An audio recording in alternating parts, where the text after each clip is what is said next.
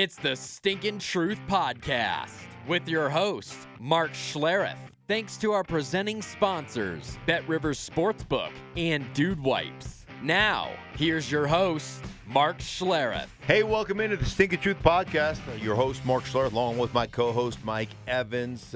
Millennial Ben produced the show. Want to thank our presenting sponsors. Great folks over at Bet Rivers. Bet with a winner. Bet with Bet Rivers.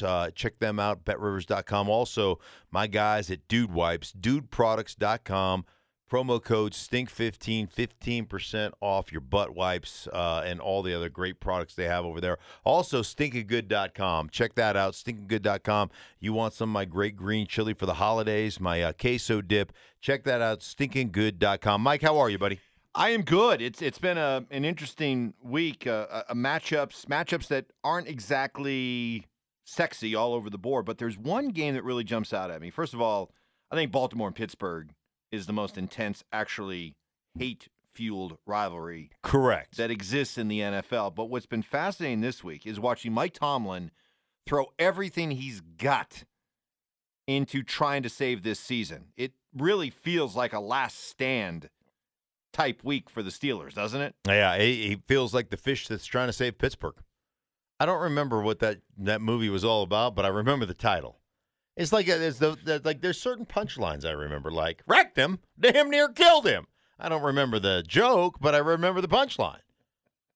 The fish that saved Pittsburgh. I loved when what's the receiver's name? Big kid from Chase Claypool. Yeah, Chase Claypool came out and said, well, I think one of the problems is we're not having enough fun in practice. And Tomlin came out. Did you hear what Tomlin said to that? He goes, I tell you what, why don't you worry about playing wide receiver and let me worry about putting the practice schedule together? He goes, I think that is a fair division of labor. I was like, I love Mike Tomlin. There has not been a coach that I have met with that is better than Mike Tomlin in that room. Commanding the room, getting his message out, telling you exactly the way it is. I mean, no wonder he has never had a losing season. And this is, this will be like where they are right now. This is the concern. I mean, you're in concern. You're in a quarterback with decline who's older. This is the concern for Mike Tomlin because you've got a chance at 5-1 to have your first losing season. I think he's been there 14 years, Mike. 14 years, never had a losing season. So, yeah, you got to rally the troops. And this is the time to do it. I mean, I think, you look at the Ravens, dude, they are not playing very well. Although they're 8-3, they're just not playing very well. So, I don't trust them as far as I can throw them. And Lamar Jackson, it's not that he's been figured out.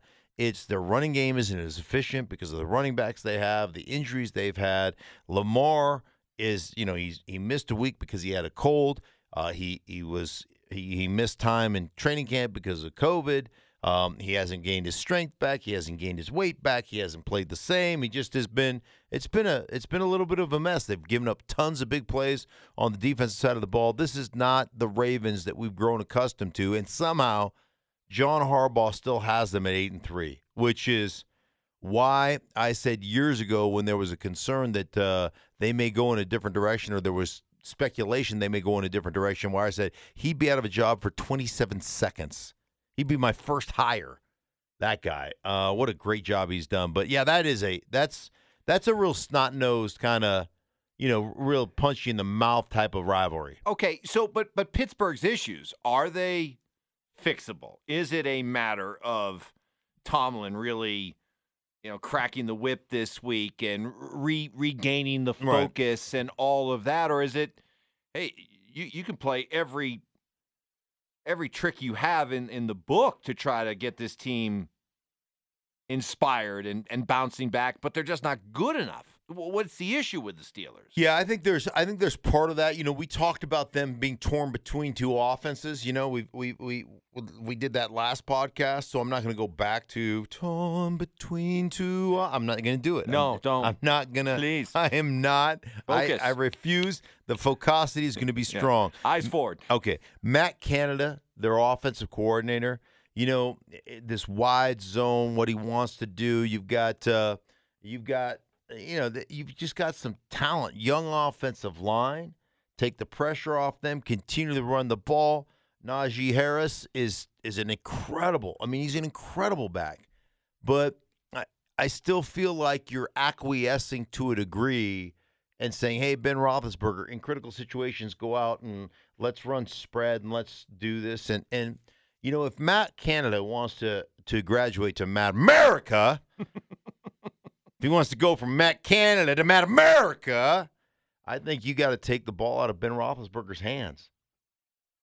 That's where I think it comes down to, Mike, which is hard to say, right? Matt, think about that. You don't think Ben, at this stage of his career, would be open to that?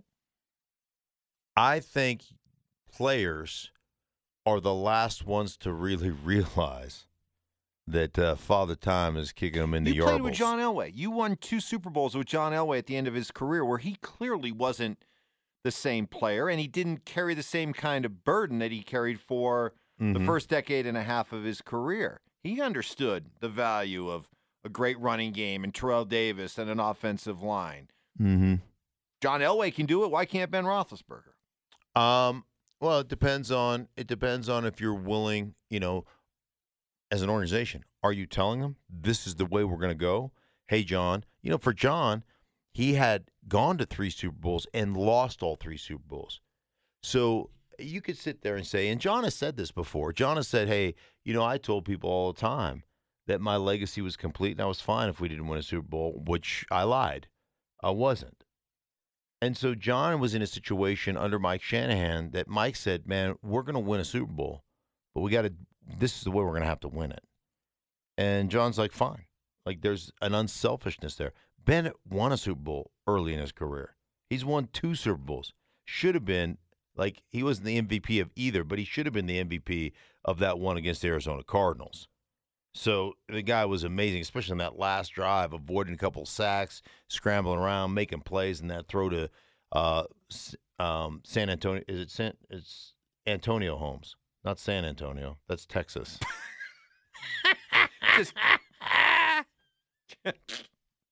Oh, God, you are a San national Antonio American treasure San that Matt Antonio. Canada looks at and goes, man, that's America right there. San Antonio Holmes, how do? Focus. Folks, I deal with this every single day. Every single day. It's just the marvel that I'm allowed to hold a microphone every Sunday. Like, do they realize how stupid I am?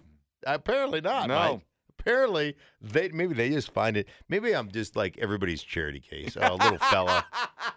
You're right. That's right. Just little They just fella. don't have the heart to Right. tell you. They're just like, is somebody going to tell him he's an idiot? No, don't tell him that. All right. Don't. So yeah, but he's won world championships. Yeah. You're always the last. You're just always, as a player, you're always the last to realize you're in decline. Because I think all guys that listen to this podcast, we all have that illusion of grandeur. We all harken back to the days that we were young. I mean, I always joke around, but it's not a joke. I look in the mirror and I still see 23. I'm ready to roll. Yeah, my beard's a little gray. My skin's a little splotchy. Hair's a little thinner. Well, not really. My hair is tremendous. But you know what I'm saying. Arms still yoked. Yeah, I am still yoked.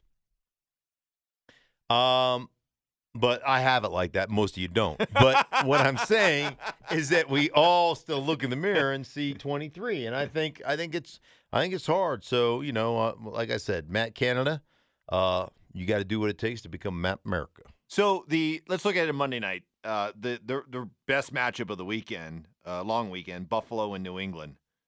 How do you see that one? Man, I tell you what. Here are the things about New England that I just think intrigue me the most. Because the formula, it isn't hard, right? It's really not. There's this old saying that I'm trying to come up with in my head right now. And there's that little hamster up there on the wheel. It's just going a mile a minute. There is overtime smoke right now coming out of my ears. I can't remember. I'm sure it'll come to you, or I'll think about it. Yeah, it's not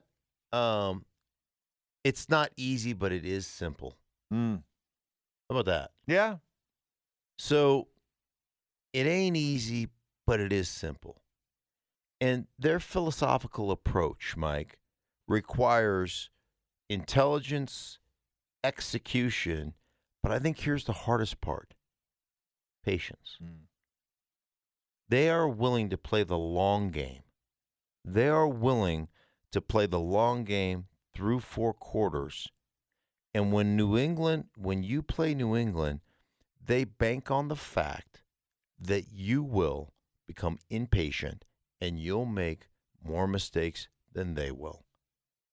And it's not that they're just going to go out there and absolutely lay it on you. Absolutely, but they're going to execute. They're not afraid to punt.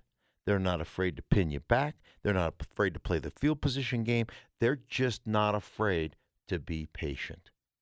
And most teams are so busy chomping at the bit, trying to execute the big play, trying to throw the 50-50 ball, it kind of goes back to my conversation with Brady.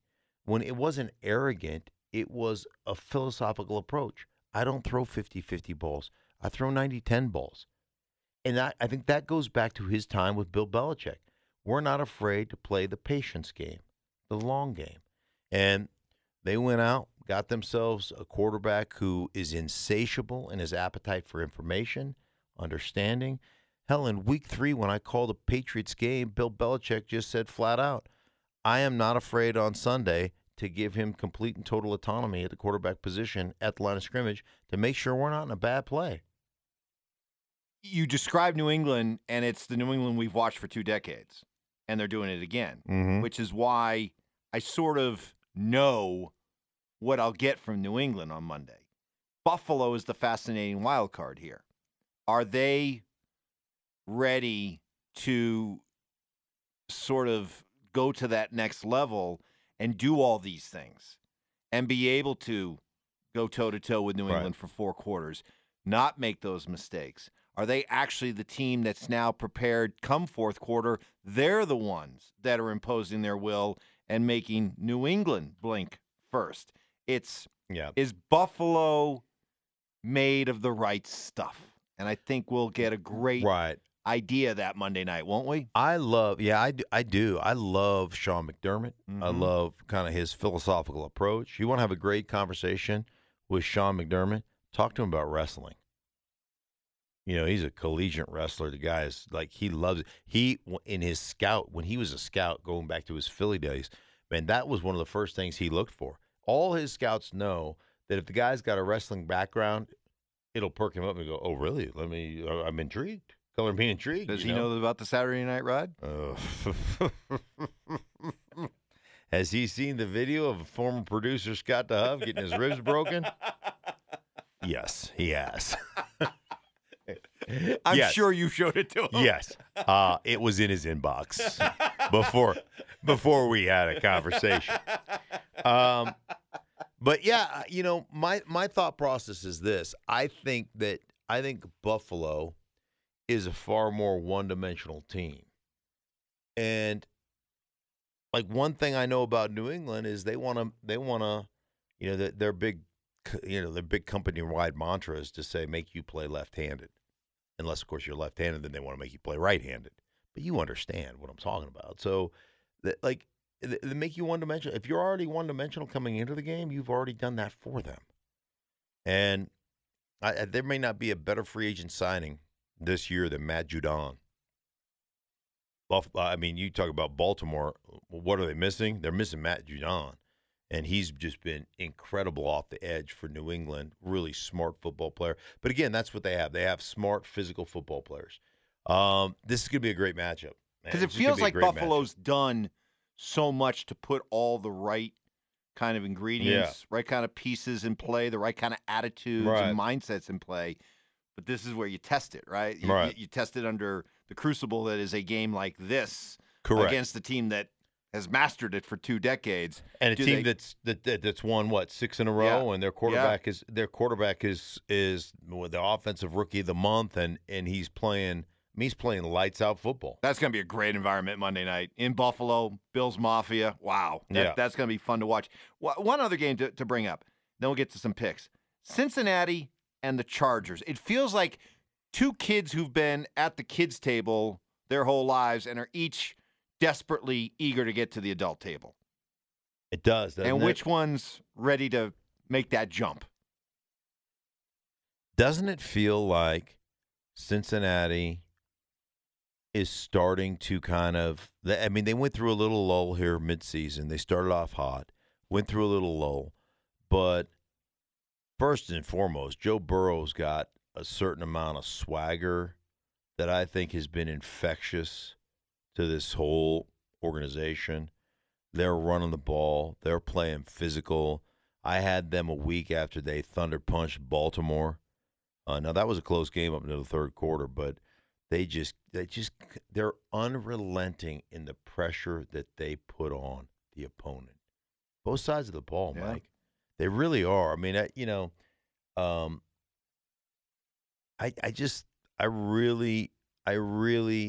I'm looking, if I was looking at these two kind of being in these crossroads of who you're going to be, the Chargers losing to the Broncos and really getting dominated for the entirety of that game. And then on the flip side, Cincinnati just absolutely dominating Pittsburgh. That's a game that I just look at like Cincinnati's ready to take a run at the division crown. So we're ready to do something, because I agree with you. We're ready to do something that no one's done since the days of Boomer Esiason. Mm-hmm. We're ready to trust the Bengals. Yeah. The Bengals are about ready to icky shuffle on the rest of the NFC North. Right? My man, Icky Woods. Love Icky Woods.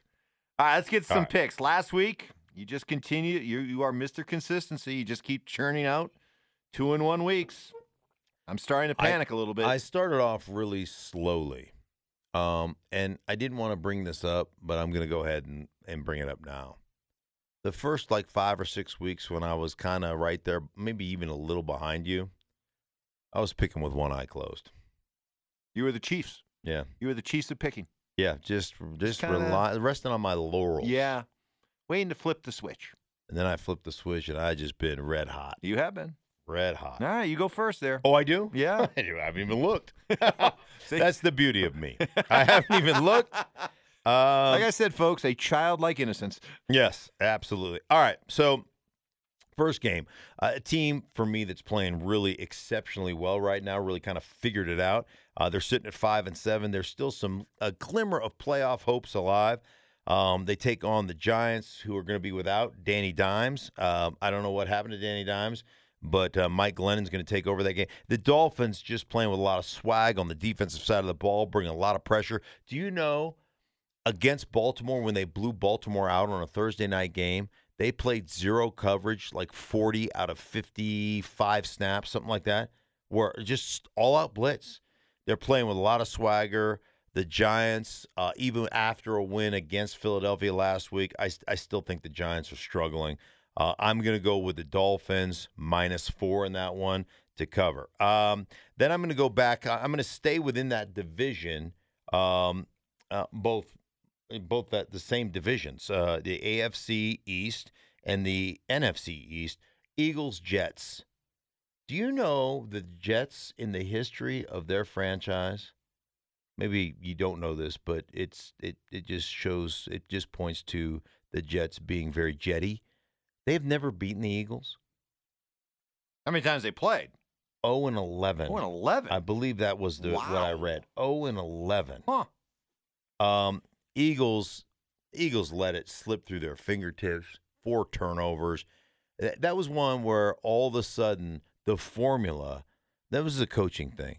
The formula of how we're going to win, they played the Giants and said, hey, we can win this while we expand our passing game because we're going to need 200 yards, Mark. I realize that 33 carries, they could have ran for 400 yards and blown them out of the stadium. But early in that game, they kept putting it in their quarterback hands, Jalen Hurts. Take it out of his hands. They're going to run the ball for 800 yards. I'm going to get the Eagles -6.5. I got the Eagles winning that by a touchdown or more. So that's my two games. And then I think this is the weekend, and this is big. I mean, this is a big. No, I'm going to change. Didn't see that coming. I'm going to. I got Markeith Morris whiplash right there. Yeah, I'm going to. Oh, gosh. Do I? No. I'm going to stick with it. I'm sticking with it. Rams -13 over Jacksonville. I was hoping you'd pass that one up. I got it. That's a get-right game. Right. The Rams need to get right. They've infused their organization with talent, but it hasn't panned out. People are starting to squirm. Did you ruin the chemistry of your team? This is where they get the chemistry back. There's no better elixir for getting your chemistry back than playing the Jacksonville Jaguars. I'll give the 13. I'm taking the Rams. All right, that's fair. I'm going to quickly jump on the team that you've had the bromance with, and that's where I was going to change to. Yeah, so I'm going to quickly say thank you very much and scoop up the San Francisco 49ers, even missing Deebo Samuel, going on the road to play Seattle, giving up 2.5. I'll take San Francisco. Seattle just looks like a red-hot mess right now. I've got 3.5 on my line. 3.5. It's moved up. Really? Yes, okay. Mine's the official line, All so right, we'll go fine. 3.5 We'll go there. 3.5. Trying to cherry pick at a point. You're not getting it. Every last point. I will take Buffalo. I do think that New England is legit, but I think this is more about Buffalo rising to the occasion and being at home and only having to give up three. Giving up so 3. I'll take Buffalo there minus the 3. And that's 0-2. And I'll probably regret this, but I'm going to take Cincinnati. I'm going to trust the Bengals. The Natty. I'm going to take the Natty. If you had told me at the start of the season, I like that. I was thinking about that. Week 13, I'd be taking the Bengals and trusting the Bengals. But I'm going to do that. Yeah. Minus the 2.5? -3. Oh, here you go. Look at you.